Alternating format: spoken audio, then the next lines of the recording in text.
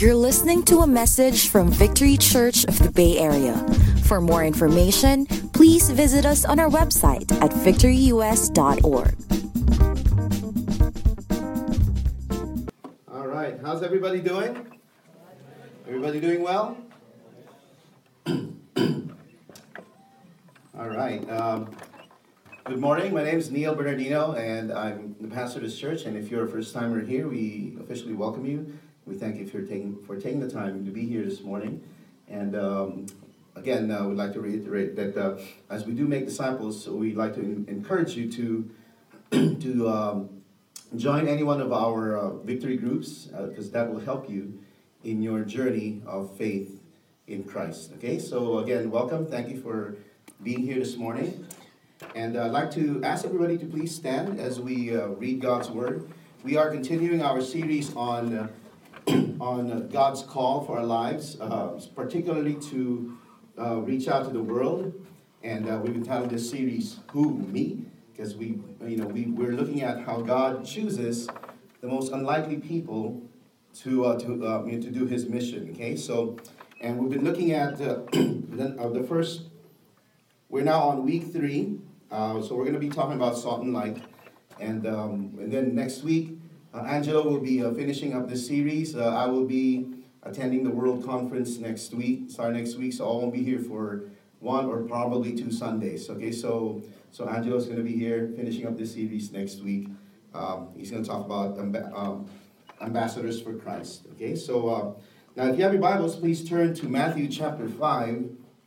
I'm going to read from verses 13 through 16. And I'm going to read from the English Standard Version. Matthew 5, 13 through 16. You are the salt of the earth, but if salt has lost its taste, how shall its saltiness be restored? It is no longer good for anything except to be thrown out and trampled under people's feet. You are the light of the world. A city set on a hill cannot be hidden. Nor do people light a lamp and put it under a basket, but on a stand, and it gives light to all in the house. In the same way, let your light shine before others, so that they may see your good works and give glory to your Father who is in heaven. Lord, we thank you for this time.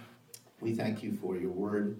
We thank you that your word brings truth to us.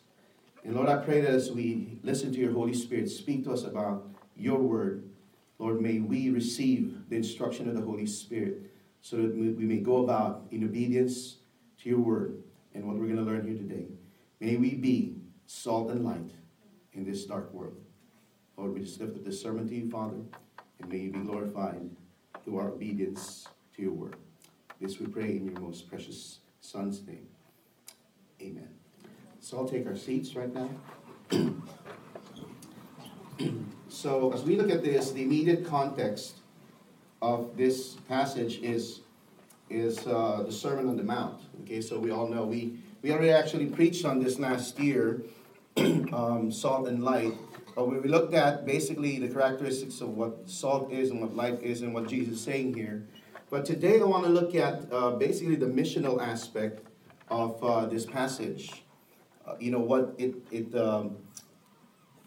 What are the implications of us living as salt and light in the world? Okay, out there, God wants us to be His salt and His light. We all know salt preserves, and we all know light pierces the darkness. Okay, but we want to look at this passage from a missional aspect. What does the word missional mean? It simply means that we are always on mission. Okay, so when we say we live a missional life, that means we live our lives according to the mission of God. That the mission of God for my life and for us as a church is prime. This is the reason why we're here on the earth. If God's agenda was just to bring us to heaven, then when we got born again, when we got saved, and He'll just, when we get baptized, He will just keep you there so that we'll just go straight to heaven. But that's not God's agenda for us right now. The reason why He wants us to be on the earth, a fallen earth, a sinful earth, a world that is in rebellion against Him. He wants us to be in this world so that we can be his agents of change and transformation. Not just only to people's personal lives that will impact them eternally, but also in society. You see, because of sin, the world was affected and was corrupted. Okay, so, and God wants to deal with sin and all its effects. And that's why when God brings transformation, it's not just to someone's personal life, but God's concern is to redeem all of creation. Okay, and his focus, primary focus is man, because it is through man that creation was corrupted. Sin, when man sinned, okay, it affected man's relationship with creation. And so as man is redeemed by God, he also wants creation to be redeemed according to the way he has designed it. Okay, and so we are out there as Christians to be his salt and his light. Okay, and the text that we read is preceded by the Beatitudes. Okay, the first series in the Sermon on the Mount. And it's, blessed are the poor in spirit, and blessed are the meek. Those things. These are inherent qualities of disciples. These are areas in their lives and their character that are transformed from within. And those transformed areas find expression in our lives externally, in how we live our life, okay, and how we relate with others. And that's why after the Beatitudes, Jesus spoke about being salt and light. Now, so you have all these characteristics of being a disciple.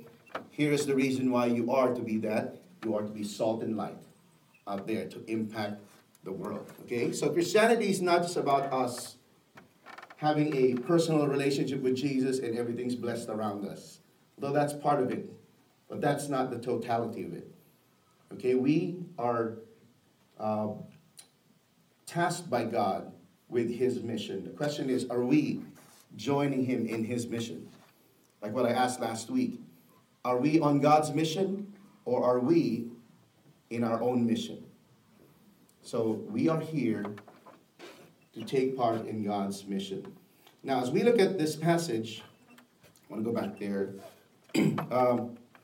Sorry. There you go. It talked about the salt of the earth and the light of the world. So I'd like to look at the words earth and world just for a few minutes here. So we would understand basically the setting where God wants us to be salt and light. Okay? So the word earth here, it says here the salt of the earth.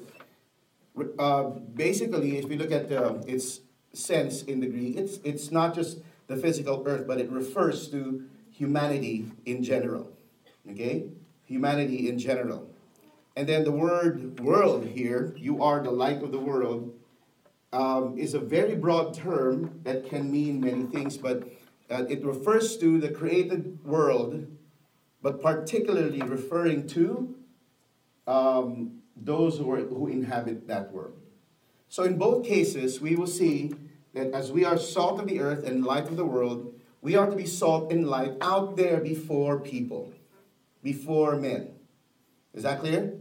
I just want us to see that. That's basically what it's referring to. And so out of that, as we are salt and light before men, and as God begins his transforming work through us to men and women, to humanity, and as mankind is transformed, then the earth itself can be redeemed through God's people. Does that make sense? Okay, so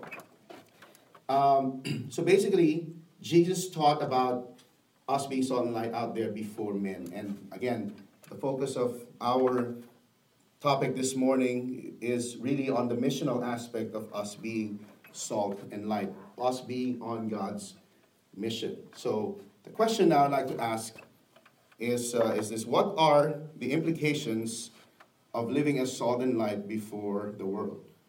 What does being salt and light imply? Okay, so the Greek word world, again, we looked at that. It has many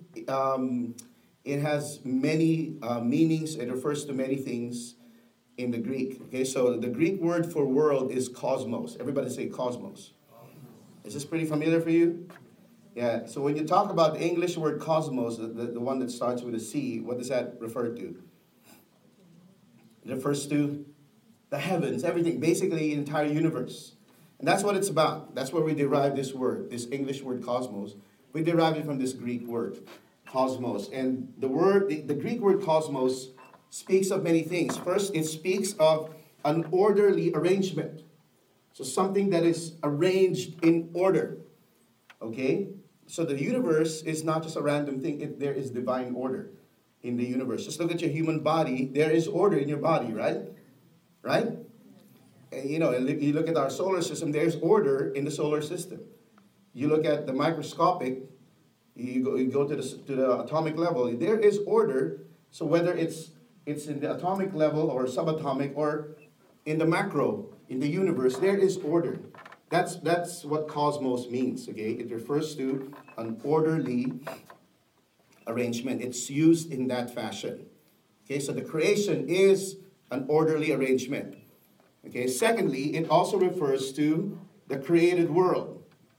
When you say cosmos, it also can be used for this created world, the earth.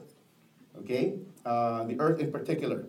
Although cosmos speaks of all of the worlds and the entire universe, it also refers to this world, this created world.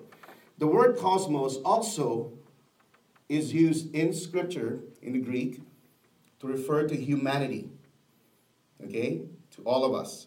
Humanity in general. Cosmos, okay?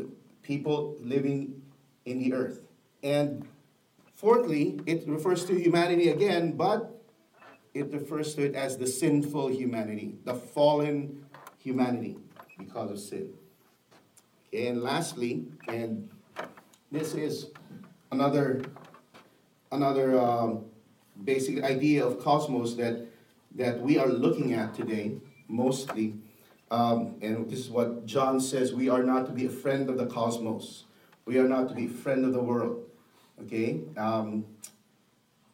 And this is what he means by that. The cosmos John was referring to, that we're not to be friends with, is this. This cosmos refers to the system of practices and standards associated with secular society. Okay? Basically, it's anything that is not of God, that is arranged as a system of belief, arranged as a philosophy, okay, as an ideology. So these things, philosophy, ideology, these beliefs, there is an arrangement there. And we align with all those beliefs. That's why it's referred to as the cosmos. Okay, so that's the cosmos that John is saying we are not to be friends with. We are not to be friends with the ways of the world. That's why when people say, especially in Christian circles, you hear people say, oh, you see that person, that's a worldly person. That speaks of a person who is so given to the ways of the world that are independent of God. Okay, are you tracking with me so far? Okay, so I'm establishing all these things because I want you to see it. So this is the world that we're looking at, and this is the world that God wants us to be salt and light with, because the world today is a fallen world, and it has built many, many systems of beliefs, practices that are against God or independent from God. And that's why we see a lot of chaos in the world brought about by sin. So God wants to redeem man and the world he created. Does that make sense? Okay, so, and why are we to be salt and light in the world? First, we have to be salt and light in the world because God created it. Okay? God created the world. He owns it. He owns us. Okay? So we look at the word world, we're talking about all those connotations of cosmos. God created everything. But humanity has fallen into sin and corrupted the earth as a consequence. So God wants to redeem it. So we are salt and light because God created the world. Secondly, he governs the world. No matter what happens out there in the world, no matter how much sinfulness we see in wickedness, God governs everything, and he allows things to happen because he has a purpose of bringing redemption to it. And that's the third thing. Third reason we are in the world, we are to be salt and light in the world, is for us to be, used by God to redeem it. This is not working. Okay, the third one. God will redeem the world. That's the third one. Okay, God will redeem the world. So it is for this reason that God is calling us to be salt and light. He owns the world. The world has rebelled against him. But even in the midst of the rebellion, God governs the world. Okay, and in the midst of the rebellion, God calls a people that he can use to be his agents of transformation, to bring about transformation and basically redeeming the world. All that is in it. It's redeeming mankind and everything that is in the world, corrupted by sin. God wants to redeem everything. Okay, so now about salt and light, let me read to you an excerpt from a book that we've been reading in one of our seminary readings. It's a fantastic book by Christopher Wright, and the book is the title of his book is "The Mission of God's People: A Biblical Theology of the Church's Mission." And let me read you an excerpt of that. It's not here, so I didn't place it here. So I want you to just listen to this excerpt as I read it. So, if disciples are to be salt and light, then the world must be corrupt and dark. Why would Jesus say that we are salt and light? Salt preserves and light penetrates darkness. And we are to be salt and light in the world. So it means that the world is decaying and the world is dark. It's filled with darkness. Okay? So here, if disciples are to be salt and light, then the world must be corrupt and dark. The whole point of these metaphors depends on this contrast. Okay? Jesus compares the world to meat or fish, because during their time, their preservative was salt. Today we have artificial preservatives, and there are many ways we've discovered how to preserve, but during their day, salt was a preservative. Okay, of course, Jesus will use an analogy that is relevant to his audience. He's not going to do an analogy from the year 2065 during that time when he was alive, when he was walking the earth in Israel. Does that make sense? He was using contemporary analogy. So here, Jesus compares the world to meat or fish that, left to itself, will very quickly become putrid. The primary use of salt in his day was to preserve meat or fish by soaking it in brine or rubbing salt thoroughly into it. And Jesus compares the world to a room in a house after the sun goes down. Okay? It gets dark. How many of you know it gets dark after the sun goes down? You kind of figured that out, right? So it gets dark. Lamps have to be lit to avoid people damaging themselves or damaging other things, or put themselves in danger because they can't see. Okay? So the world in which we live in is a corrupt and dark place. Because of what? Because of sin. Okay? In this sense, salt and light are both missional, that they are used for a purpose. Salt and light, they are used for a purpose. And confrontational. That means they challenge decay and darkness and transform both. Okay, so there is a missional aspect and a confrontational aspect. Okay, so as we talk about being salt and light, again, Christopher Wright writes in his book that we have to respond to God's call to be salt and light in the world in two ways. Okay, in two ways. And that is, we are to have constructive engagement in the world and to have courageous confrontation with the world. So let's look at the first one. We are to respond in this level, a missional engagement in the world. To be salt and light means we are to engage the world with God's mission.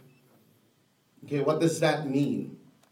Okay, that we are to be engaging in the world. See, Daniel was in the world, but he had God's mission, so he was a representative of God in the world. He was in Babylon. Okay, he went through the training of Babylon. He went through the culture. He understood the culture.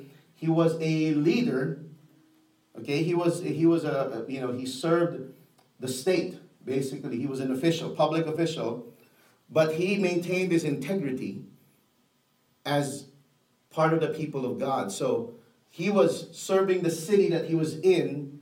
He was in Babylon, and yet inside he kept his integrity, he kept his identity as a child of God.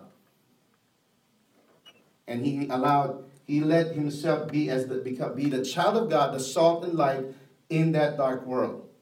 This is where we get the concept of being in the world but not of it. Okay? All right? So we are in Babylon, but we're not supposed to have Babylon in us. In us should be the light of the world. Okay? So, because a lot of people think that to be a Christian, you have to separate yourself from the world to the point that you live like a hermit. That's not what God wants. God wants us to engage the world. He wants us to be there in the world. You see, he is the best example of that. He sent his one and only Son, who became man and was incarnated and was born of woman, and he lived here as a man in the earth. And yet he lived without sin. And so we are to follow after his example.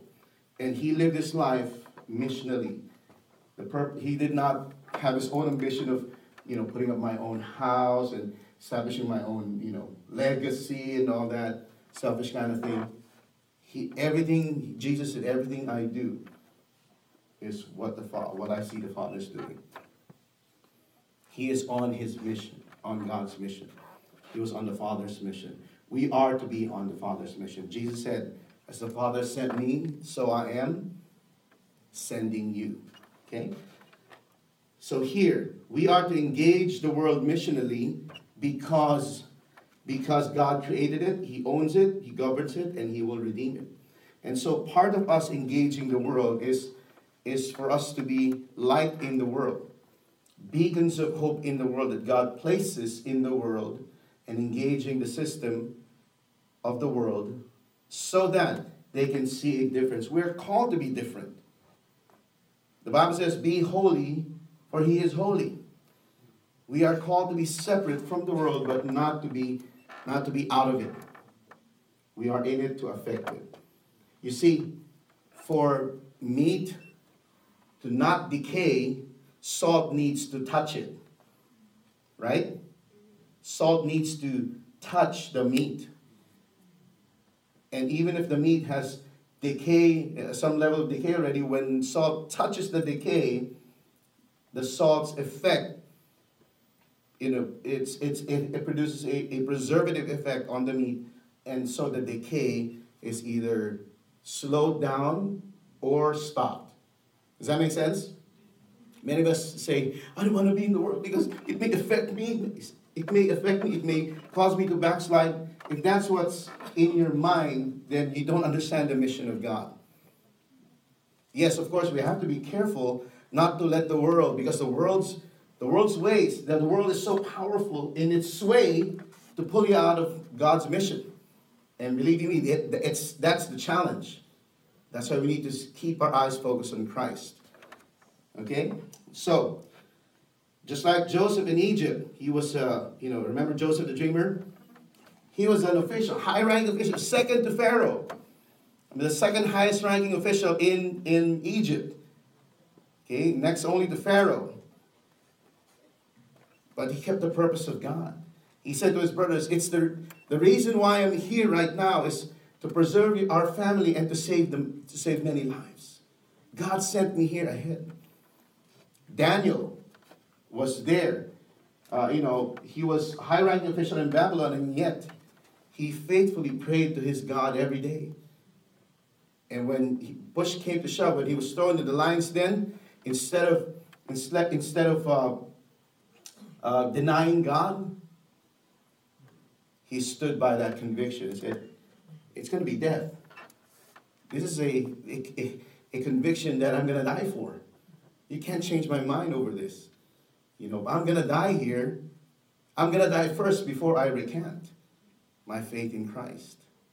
So you see, that's what he did. So he was a light in the dark world. Because of that light, it was a testimony that King Nebuchadnezzar himself said, issued a decree that we are to pray to the God of Daniel. And whoever maligns Daniel or his God will suffer the consequences. You see how his faith, him being a salt and light, affected things in the world, in his world? Do you see it? That's the power of a person who's surrendered to Christ. So as believers, as believers who have been transformed by God through the gospel, God is using us to be his agents of change to transform society through the gospel message we proclaim and that we live out. So as believers also, we are called to be a blessing to the world. Okay, we're not here to curse the world. We're here to be a blessing. If you look at Genesis, when God created everything and then he made man, he basically said to man, go to all the multiply, go forth and multiply, and then he was to have authority over the world, basically to take care of the world. Okay, to take care of it. And to basically just to work on the earth so that it will bear its fruit. So man is supposed to be a blessing to creation. And if you look at the Abrahamic blessing, here with the beginning of God speaking out his plan to bless the nation. See, he said to Abraham, I will bless you and you will be a blessing to the nations. See, God's heart is to bless the nations. It's not just to bless you. Here in America, if you're a Christian, it's all about you having the blessed life. But the blessing does not stop with you. You're blessed to be a blessing. There you go. Okay, so we are to be a blessing to our culture. We are to be productive citizens, serving the Lord in all that we do. So in your workplace, whatever it is that you're doing, whatever work you're doing, you are to serve the Lord there with all your heart. Okay? Yes, you have bosses. How many of you have bosses? Okay, how many of you are the boss? I'm the boss. I'm the boss. Regardless if you're the boss or you have a boss, in your work, you are to serve the Lord with all your heart. And be the best worker that you can have. That they can have. Does that make sense? If we're believers, then we are to be a blessing. If you're working in this company, God placed me here to be a blessing to this company. I'm going to serve this company with all excellence, but not because I'm serving now. I'm serving Jesus. Come on now. And when you do that, people will see that you're different. Something's different about this person. Why does this person always excel? So there's an excellent spirit with it. That is what we have. 1 Peter 2, verse 12 says this: keep your conduct among the Gentiles honorable, so that when they speak against you as evildoers, and believe me, when you begin to stand up for Jesus, it's going to cause conflict in the world. You're going to have conflict in the world. Okay, but some people, I don't want to have conflict, so I don't want to stand up for Jesus. I'm just going to be a secret agent Christian. People won't know that I'm a Christian, unless they ask me. And I'm not talking about when you get there, all right, it's my first day at work, I just want to let everybody know I'm a Christian. I'm a born-again Christian. I'm going to preach the gospel to you, okay? That's not what we're talking about here. Okay, when they speak against you as evildoers, they may see your good deeds and glorify God on the day of visitation. You see, people will malign you if you stand for Jesus, but they can never deny the good works that you will display. So you're going to be excellent in your work. That's what salt is. Okay, and because when you're excellent in your job, okay, when the spirit of excellence is upon you, God's excellent spirit is upon you, then people will notice you. And the reason for that platform is for you to be a witness to them. This is what God does to a person who's surrendered to Him. His blessing is upon them. Now people will ask, how do you serve God? It will open doors in people's hearts. And God will open the opportunity for you to minister to them. Does this make sense? So funny, we have some workers who they are the one who complains the most in their workplace, and as an embarrassment, people know they are Christians. They're the ones who complain all the time in the workplace. Oh, there's that complainer. You know what? And don't ever go. He's going to ask you to go to his church. Okay? Don't go to his church. All of them are complainers. You see, that's a bad testimony right there. That's a stumbling block. Okay, we are to be excellent. And as the exiled Jews were commanded by God to seek the peace and prosperity of the city they were in Babylon, that was commanded them in Jeremiah 29, verse 7. We are also, to follow up that example, we are to seek the peace and the prosperity of the cities and the communities we are in. Did God put you here? Did God put you here and you're a Christian, you're a believer? Are you a believer in San Francisco? In the San Francisco Bay Area? Do you know that the San Francisco Bay Area is one of the toughest regions in the world as far as church planting and preaching the gospel is concerned? It is one of the toughest places for Christianity. The San Francisco Bay Area is known among missiologists, and it has a reputation as it is a church planting graveyard. It is a graveyard for missionaries. That's how you will see not many churches that get planted here prosper in the Bay Area. There are a few of those who do, but most fail. And in the San Francisco Bay Area, they tolerate everything except Christianity. It's a hostile environment. But are you here?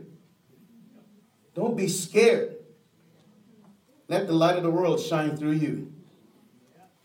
The light shines brightest in the darkness. Amen? Don't let your light be under the table or under a basket.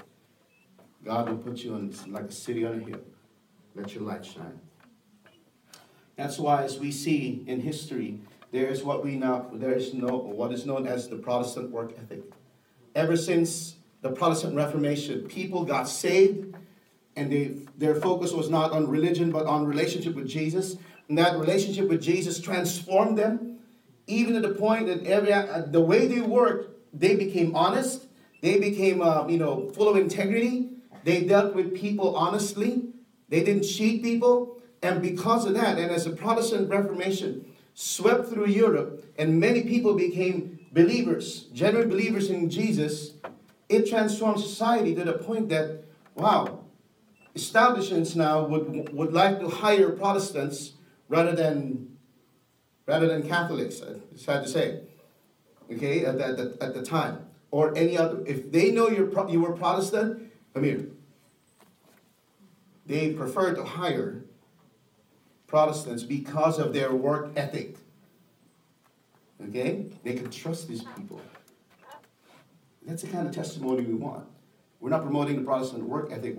We are preaching the light of the world in us. Amen?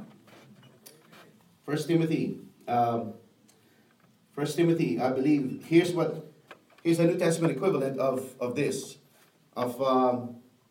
New Testament equivalent of seeking the blessing of Babylon, seeking the blessing of the city. Here's 1 Timothy. Here's what Paul said. Timothy, first of all, then I urge that supplications, prayers, intercessions, and thanksgivings be made for all people. Then secondly, he says, for kings and all who are in high positions, pray for them, that we may lead a peaceful and quiet life, godly and dignified in every way. We are to pray. We are to seek the blessing and prosperity and peace of the city, and we are to pray for those in authority. But I don't like that mayor. I don't like that governor. I don't like that president.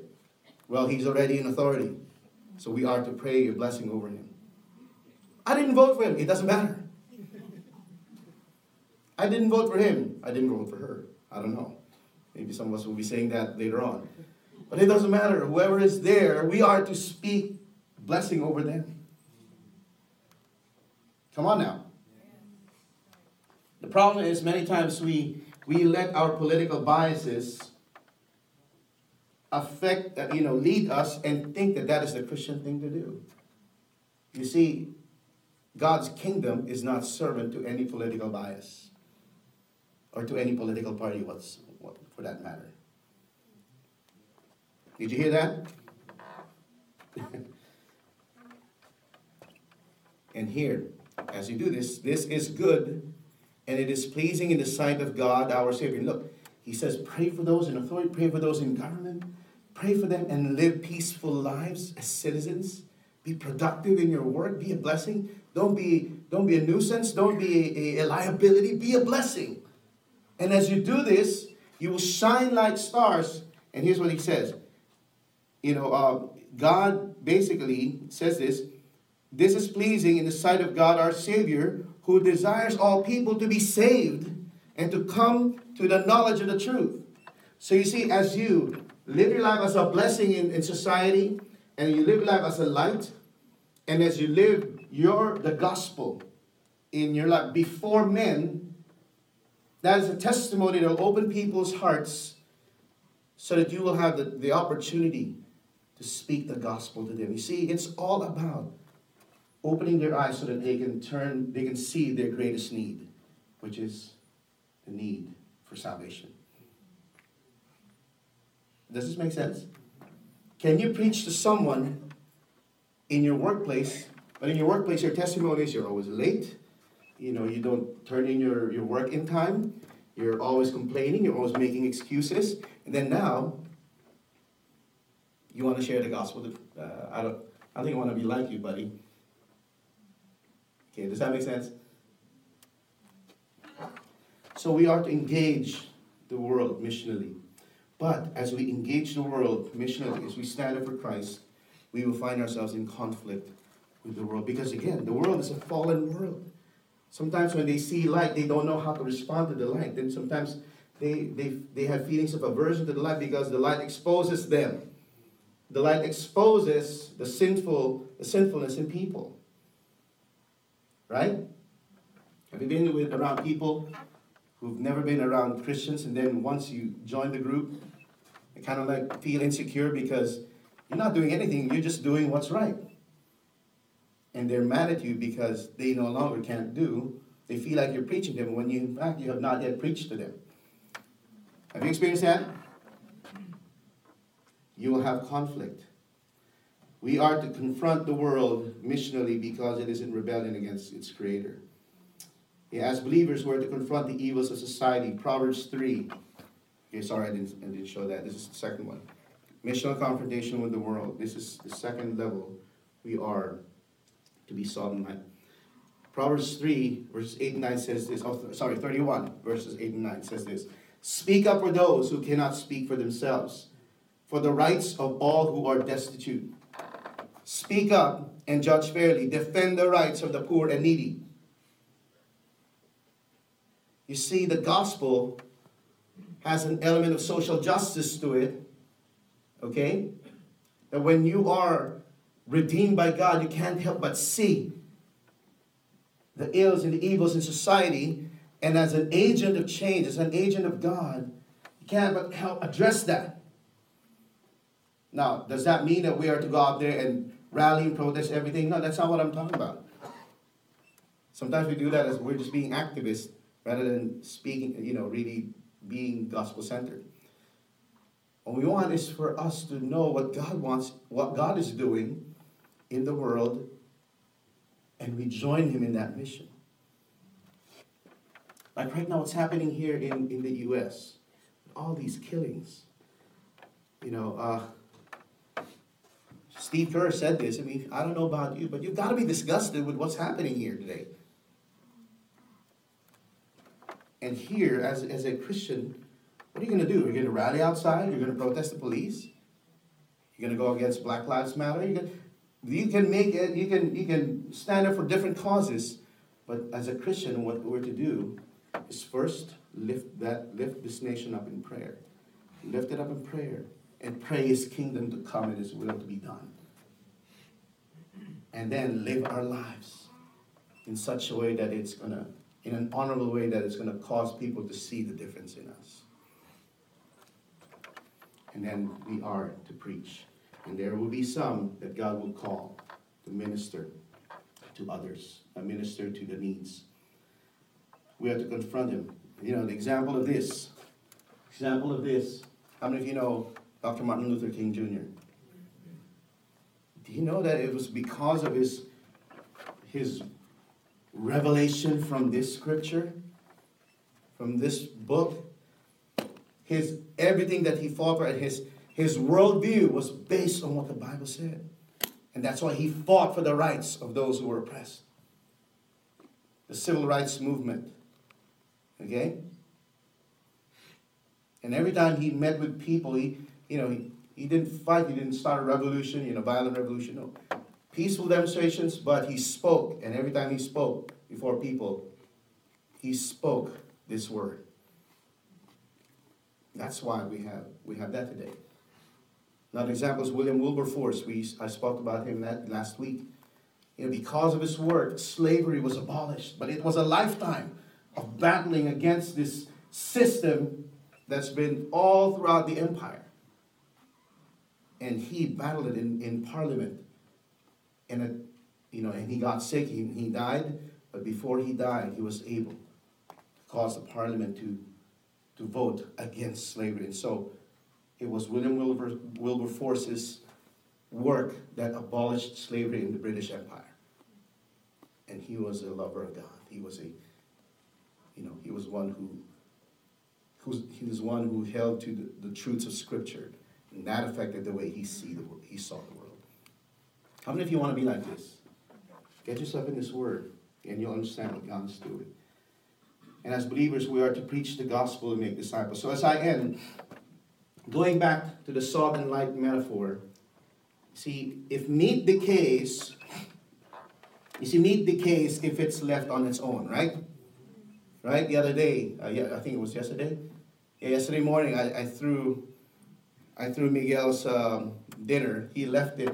He forgot to put it in the fridge, so he left it overnight, and it's been hot the last few days, right?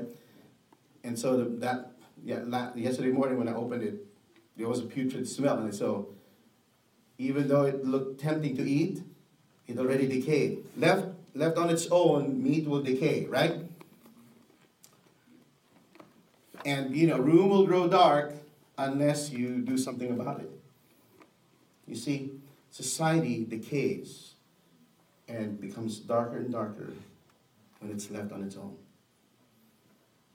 And we are called to be the salt and light of the world. We are to impact society. We're not just here to be secret agent Christians and enjoy our fellowship once a week, and then be out there in the world for the world not to know that we are God's salt and light. We are to be out there. We are to engage the world.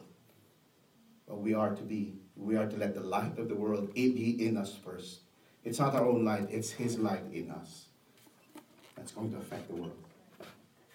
Amen. And as we do this, God will use us to preserve society and to pierce the darkness in society, allowing the gospel, the light of truth, to come and penetrate the hearts of people. And that will lead to their salvation. When society is transformed, everything about the world will be transformed as well. Amen? So I'd like to end with this. So let's all stand right now. We're going to pray. We're going to sing. I'd like to ask the worship team to come up. We're going to sing one last worship song. And we are salt and light. I'd like to leave you with this. We are salt and light when we constructively engage culture and courageously confront the fallen world with the gospel. As we constructively engage culture, meaning we're We are not liabilities in society. We are assets. We are a blessing. And then we courageously confront the fallenness of this world with the gospel. Not just with our message, but with how we live. Amen? And so, as we do this, we're going to see what Jesus said. Jesus said in Matthew 5:16, let your light shine. And the light that we have, it's not our own light, it's His light in us. Let your light shine before others, so that they may see your good works and give glory to your Father who is in heaven. How many want to see the world finally going? That's what we're looking for. Oh God, please reveal yourself to me the way you reveal yourself to them. We are all displays of His splendor. Let your light shine.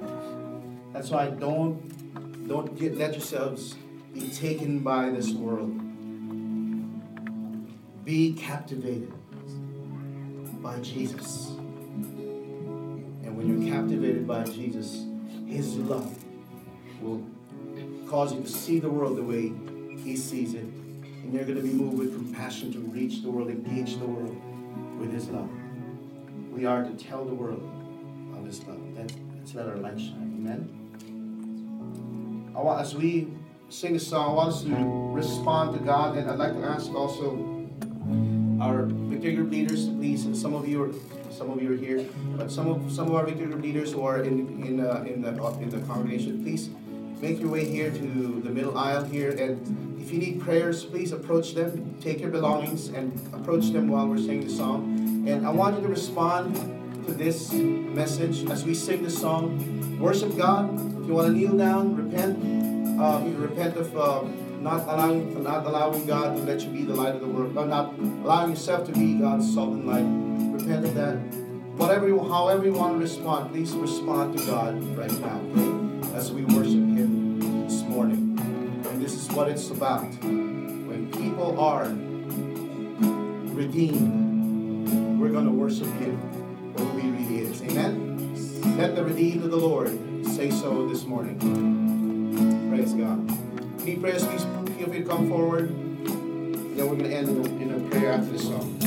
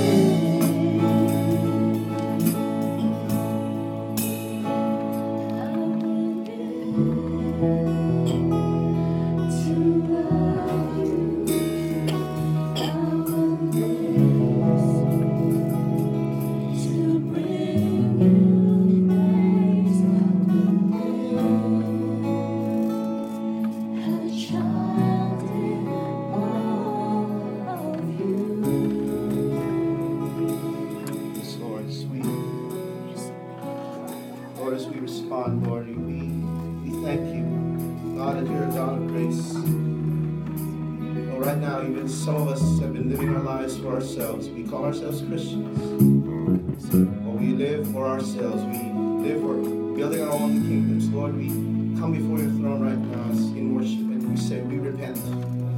We ask you to forgive us and cleanse us from this sin and from our worldliness, Lord, allowing ourselves to be captivated by the world instead of being captivated by your presence, by your purpose. And Lord, as we come in repentance, we ask that you would cleanse us. And Lord, I pray that you would stir up a fire in us, Lord God. Lord, revive us, Lord God, and stir up our souls, and cause our hearts to well up with compassion as we begin to see with eyes wide open the world out there and see them the way you see them. And Lord, we would say, Lord, here I am, send me. Here we are, Lord, as your people, send us. Lord, I pray that we would be conscious of your mission for us, because this is not a mission that you sent us, Lord God. This is your mission as well. Lord, you demonstrated it by doing this mission, and you called us to partake with your mission, to partake in your mission, to join you in your mission. So, Lord, I pray, Lord, that you would remove every competing loyalties in our hearts and enable us, Lord, to give ourselves totally to you, that we may be able to pray, Lord, let your kingdom come, let your will be done on earth as it is in heaven. Lord, bring application today. We speak a blessing to our cities. We speak a blessing to our, Lord, those in government, Lord, from our mayors to the city council to the governors, the senators, Lord, the assembly people, the congressmen, even to the executive, Lord, our judges, Lord, all those in authority that you place. Lord, we speak a blessing over them. Lord, let your people be salt and light in this world, Lord. Lord, that when people see us, they would see us as your beacons of hope, that they would see your light shining through each of us. And Lord, I pray that as we yield ourselves to you, let your light shine through us, that people may see your light through the way we live our lives, through the good deeds we do, and through the message we proclaim. Lord, today we say, here we are. Send us. Thank you, Jesus. Thank you, Jesus. Lord, use your people today as your agents of change in each of us. Lord, you will use each of us. Thank you, Jesus, for this great privilege. And we give you all the praise and glory. Can we praise Jesus this morning? Can we praise him? He deserves all the praise. Praise God. Praise Jesus. Praise God. We're dismissed. Go out there in the love and the peace and the favor of God, and be salt and light, be a blessing to the world for Jesus. Amen? God bless you. If you need prayers, please come forward again and ask those people, our victory leaders there, to pray for you. Thank you. 1, 2, 3, go. What to say, Lord, it's you give me life and I can't explain just now. What you mean to me now, you save me, Lord. Give all that I am to you. Every day I will be a light that shines.